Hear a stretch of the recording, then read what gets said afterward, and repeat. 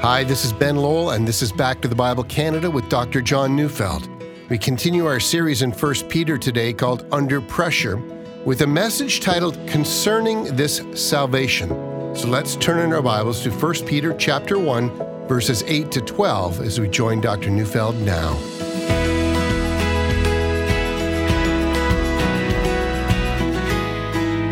On the odd occasion, I've been interviewed by either someone in the secular media or someone in academia. And as I remember those interviews, it seems to me that they all contained something similar, something I thought was very strange. At some time in the interview, I was asked if I believed that faith is believing in those things for which there is no evidence. And that I thought was strange. I mean, where did that idea come from, that the definition of faith is believing in that for which there is no evidence? I mean, in each case, in the interview, I said most definitely not. And then I would have thought that the interviewer would have asked me then to give a definition of faith. Instead, I was met with incredulity, as if, well, perhaps you don't want to admit it right now, so wink, wink. I mean, we know that's precisely what you think. You know, in each of those cases, I wish I had a chance to do the interview all over again. I wish I could have gone back and said, well, let's stop this entire interview and spend the rest of our time on the definition of faith. See, in my mind, the interview would have arrived to that place where we could all agree that every single human being lives their lives on the basis of some kind of faith. You know, the secular naturalist has faith. He or she believes there's no God, that all living things descended from more primitive life forms. They believe in evolution, even though the fossil record contains no transitional forms. Still, they believe that the transitional forms have been lost and that they must have existed, even though they have no evidence for that. And I, as a Christian, also have faith. I mean, my faith is in God, not in something that doesn't exist. And I believe in His only Son, Jesus. My faith is based upon Christ's life, His death, His resurrection, His ascension into heaven, and the surety of His promises. I've staked my entire life on that proposition. But alas, that interview exists only in my head. It never happened. And yet, in some ways, it's happening all the time. That interview is happening every day we live. Let me explain. And we started studying 1 Peter. 1 Peter was written by the Apostle Peter, the leader of the apostolic band, the man chosen by Jesus. Peter's writing to a group of churches who at that time were all located in what we now think of as the nation of Turkey, but was then a series of Roman provinces or Roman administrative districts. Nero, the mad and cruel emperor of Rome, was then in power. And Peter was living in Rome, and he's aware just how dangerous the situation is becoming for Christians. Eventually, Peter himself would be crucified in Rome, but as he writes his letter, Peter knows that his readers are facing a fiery trial of persecution and suffering. And when it comes to suffering, every Christian would have known that the suffering would have ended the moment they renounced their faith in Jesus. I mean, you just walk away from Jesus, and you're going to walk away from all your troubles. But Peter has begun his letter by reminding Christians that they're in a very favorable situation. They've something that no one else has. They have a living hope, an imperishable inheritance, one that's guaranteed by the resurrection of Jesus. This is where faith comes in. It will come down to this. They will trust Jesus as they walk through the fiery trial. They will believe that Jesus will test them in the fire, and that their faith will emerge having been cleansed from all impurities. That, as I said yesterday, was where they would end up. And that's where I would hope we would end up as well. And that leads Peter to say more about the salvation this group of Christians have embraced. So let's read now 1 Peter 1, 8-9. Though you have not seen Him, you love Him. Though you do not now see Him, you believe in Him, and rejoice with joy that is inexpressible, filled with glory, obtaining the outcome of your faith, the salvation of your souls. It's important to remember that Peter writes these words some 30 years after the death and resurrection of Jesus. See, at that time, the church is made up of Jews and Gentiles. And Peter's assuming that the Jews would have been a part of the dispersion, and the Gentiles probably had never been to Israel. And in either case, by far, those in these churches had never personally, physically seen Jesus, even while there were plenty around who had. This group had not. And even though their encounter with Jesus had only been through hearing and then believing, still, says Peter, They love him. Their sufferings hadn't made them miserable. It had made them filled with love. Now, you might remember the account of Thomas after the resurrection. John records it in John chapter 20. Thomas had not been present during the first resurrection encounter, and nevertheless, the rest of the apostles had been there, and they had explained in detail that it really was Jesus raised from the dead. Indeed, the marks of the crucifixion were still on him, and yet he is in his glorified body. But Thomas is unmoved, unless, he says, I see and jam my hand into his side and feel his body. I'm never going to believe this. Dead men don't rise. And then, of course, Jesus is there. And in the end, Thomas falls on his knees before Jesus and says, my Lord and my God. He believes. But then, do you remember what Jesus said next? Blessed are those who have never seen and yet believe. See, that doesn't mean blessed are those who have no evidence of the resurrection but still believe. I'll show in a little while why that can't be the interpretation of those words, but rather it means there would be generation after generation of believers who had not been there during the resurrection, but they would believe. But that part, that the Christian life is based on believing or on faith, well, that's absolutely true. To believe means to trust. It means to have confidence in Jesus. And furthermore, the verb to believe. It's in the present tense. It gives the sense of an ongoing activity. You continue to believe each hardship that you're in. And this believing is accompanied, said Peter, with rejoicing, with a joy that words can't express. And by the way, that's one of the reasons that Christians worship and sing. It's because we have to find some way of expressing the joy that we have. The joy is unutterable, but it's real. It's also exalted, filled with glory, says Peter. For it's a joy that results from being in the presence of God. And here's the mystery of the Christian faith. It's a personal faith. It's not just confidence in Jesus. Of course, it is that. But it's joyful confidence in Jesus. It's personal joy. It's pleasure in Jesus. It's delight in him. It's the heart that overflows and looks for a way of expressing just that. And then Peter adds the phrase that believers are also obtaining the outcome, that is, the final result of their faith, that is, the salvation of their souls. And the word soul shouldn't be understood as, that part of us that's not physical. Here the word soul is used to refer to the whole person, body and spirit. The final result of our faith is that we're bodily resurrected from the dead and being introduced into his eternal kingdom. So let's talk about faith, yeah? It's the conviction that the resurrection of Jesus from the dead is indeed a historical fact. But it's also from that a conviction that we're counting on that truth as we go through suffering. And furthermore, our faith becomes intensely personal, resulting in a deep love for Jesus along with joy in him, always looking forward to the final outcome of this matter. Now, Peter has more to say about this faith. Now, lest we still believe that faith is devoid of objective evidence, listen to what Peter says next. 1 Peter 1:10-12. Concerning this salvation, the prophets who prophesied about the grace that was to be yours searched and inquired carefully, inquiring what person or time the Spirit of Christ in them was indicating when he predicted the sufferings of Christ and the subsequent glories.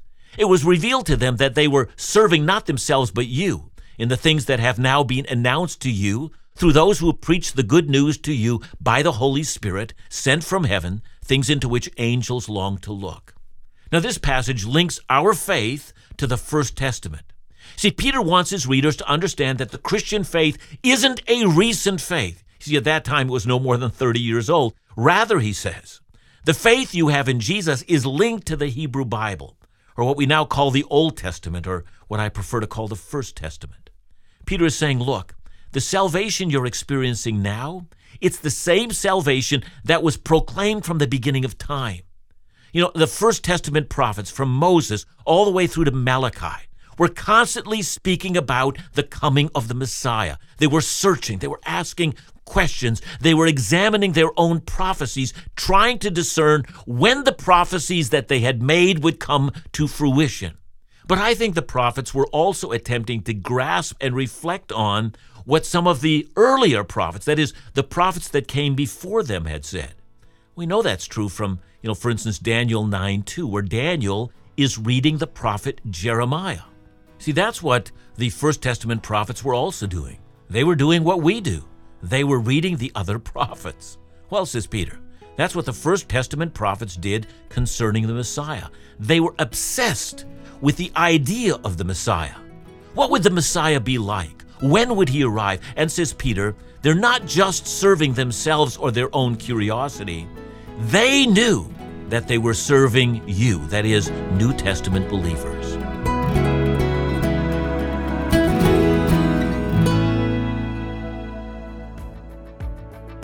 June is Back to the Bible Canada's fiscal year end. As such, it's a crucial month for the ministry financially. Despite the financial impact of the last couple of years, Back to the Bible Canada has still been able to provide sound Bible teaching and engagement resources and even produce new ministry resources thanks to the loyal support of our listeners. This year, our fiscal year-end target is $409,000. And to help us reach that, several generous ministry supporters have graciously offered to match your donations this month up to $100,000. That means your gift has double the impact. We'd be so grateful if you might consider helping us achieve our financial target this fiscal year end. To make your gift today or for more information, call us at 1-800-663-2425 or visit backtothebible.ca.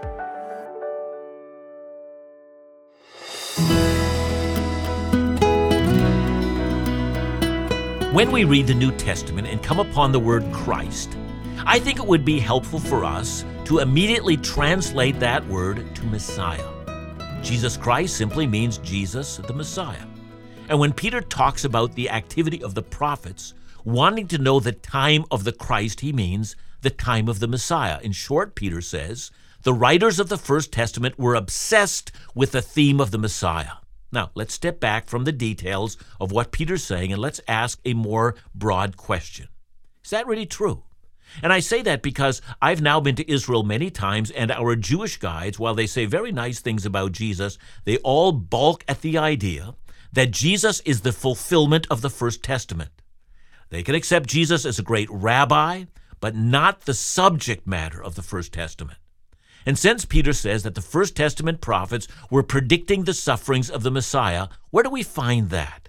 And by the way, it's not only Peter who spoke that way. Jesus did as well.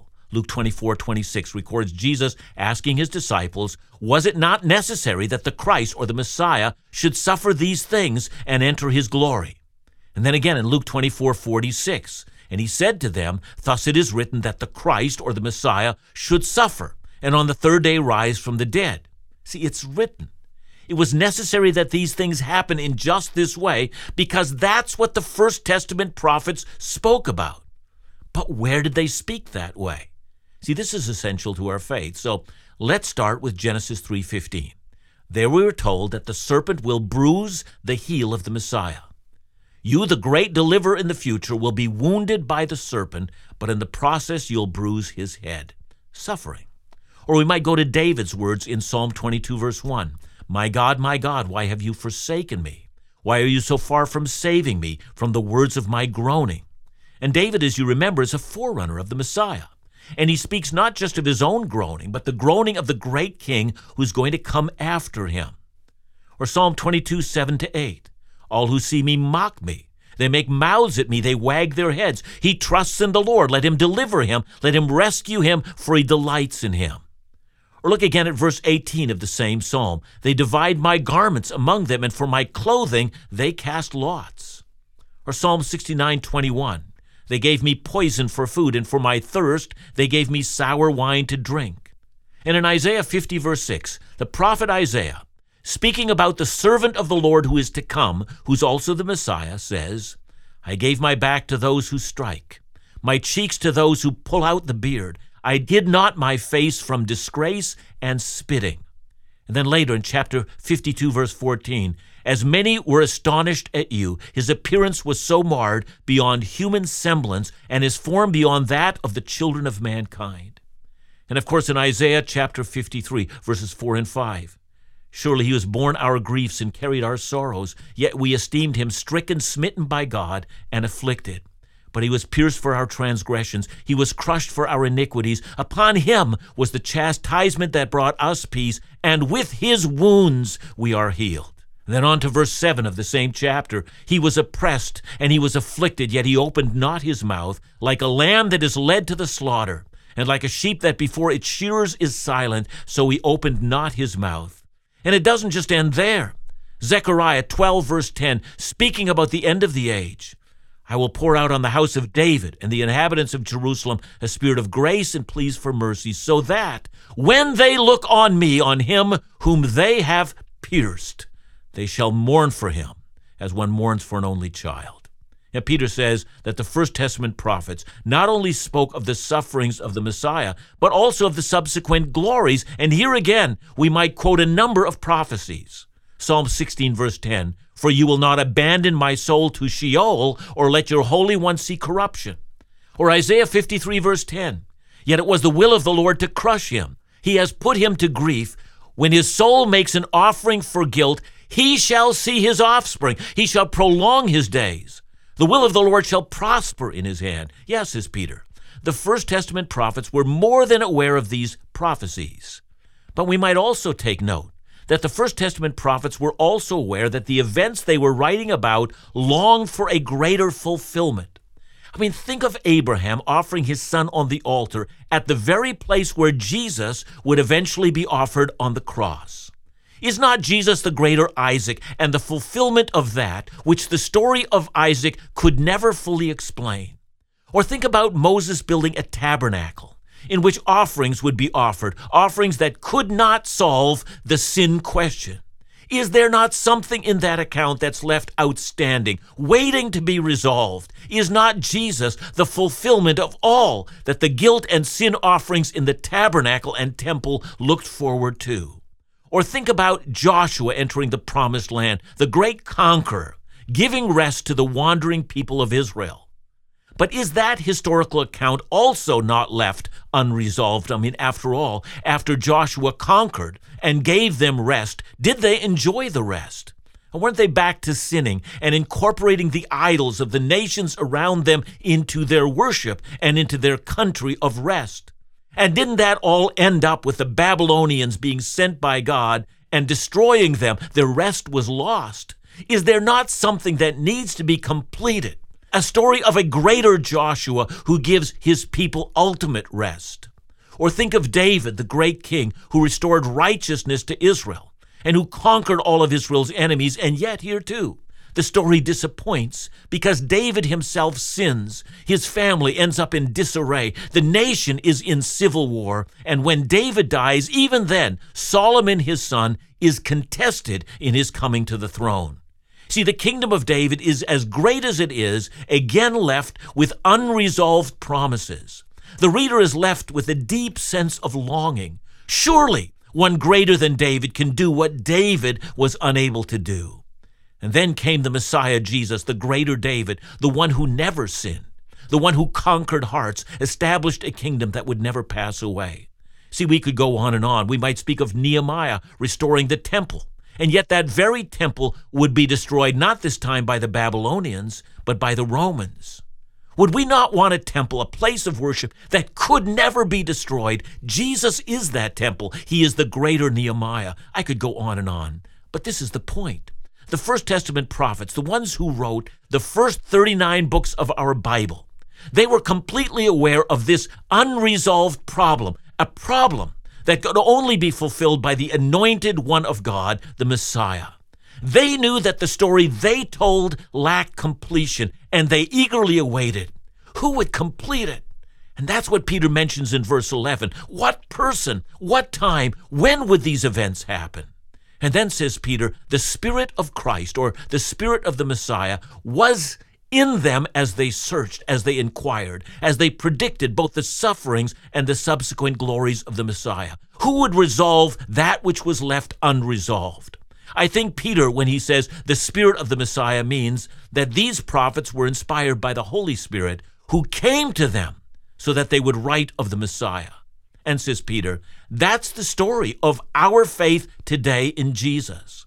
And these past prophets knew that They weren't just satisfying their curiosity as to when these things would happen. They knew that they were serving the community of the future Messiah. Now let's look at verse 12. It was revealed to them that they were serving not themselves but you, in the things that have now been announced to you through those who preach the good news to you by the Holy Spirit, sent from heaven, things into which angels long to look. Did you know, says Peter, that when those preachers who first shared the good news of Jesus came to you, shared the gospel, you believed? They were the very last step in a long chain of men of God who finally culminated in the story of your salvation. And so, yes, concerning this salvation of yours and the faith you have in Jesus, this salvation is as ancient as the world itself. From the beginning of creation, from the fall of Adam into sin, God has been preparing and setting the stage for the salvation that you now enjoy. So what does that mean? It means that when Christians go through persecution, or when Christians are suffering, or when they're tempted to wonder how God might have allowed them to suffer, that they remember that the things that they believe in are not cleverly invented by some huckster or by some religious salesperson. Rather, it's something far more substantial than that. Rome will pass away, and all the people we know will pass away. The heavens and the earth will pass away. But this salvation is eternal. Everything else that people believe in is based on myths and legends and superstitions, not this. The gospel of Jesus Christ is the one true thing. It's that one solid rock while everything else is shifting. When you suffer, remember this, and as you do, you will not falter. Thanks, John. A short question. Am I able to say with all certainty that my faith is, in fact, built on solid ground?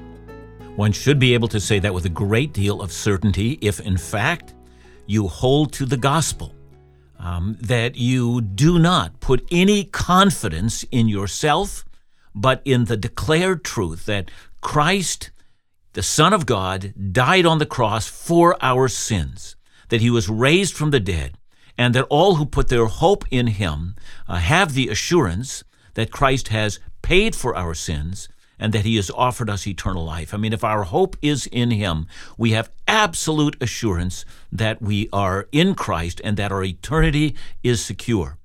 If in some way we're hoping in ourselves, well, then we should have no reason for confidence whatsoever. Thanks again, John. And remember to join us again tomorrow as we continue our series, Under Pressure, right here on Back to the Bible Canada. Bible teaching you can trust.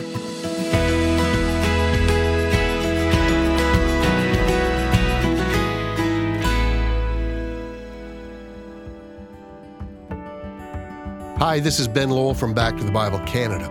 We believe Bible teaching is critical to God's people, and your support is critical in making the daily Bible teaching program with Dr. Neufeld available on this station. But we know there are times when you may miss the radio program, so we want to remind you of all the opportunities available for free for your use and convenience. At backtothebiblecanada.ca, you can search through a library of messages and series, both audio and video, with Dr. John. But you can also learn how to subscribe for our ministry podcasts, YouTube channels, mobile applications, and print resources. Our mission is to serve you so that the Bible teaching you can trust is accessible to as many people in as many ways as possible. For more information, call us at 1-800-663-2425 or visit backtothebible.ca.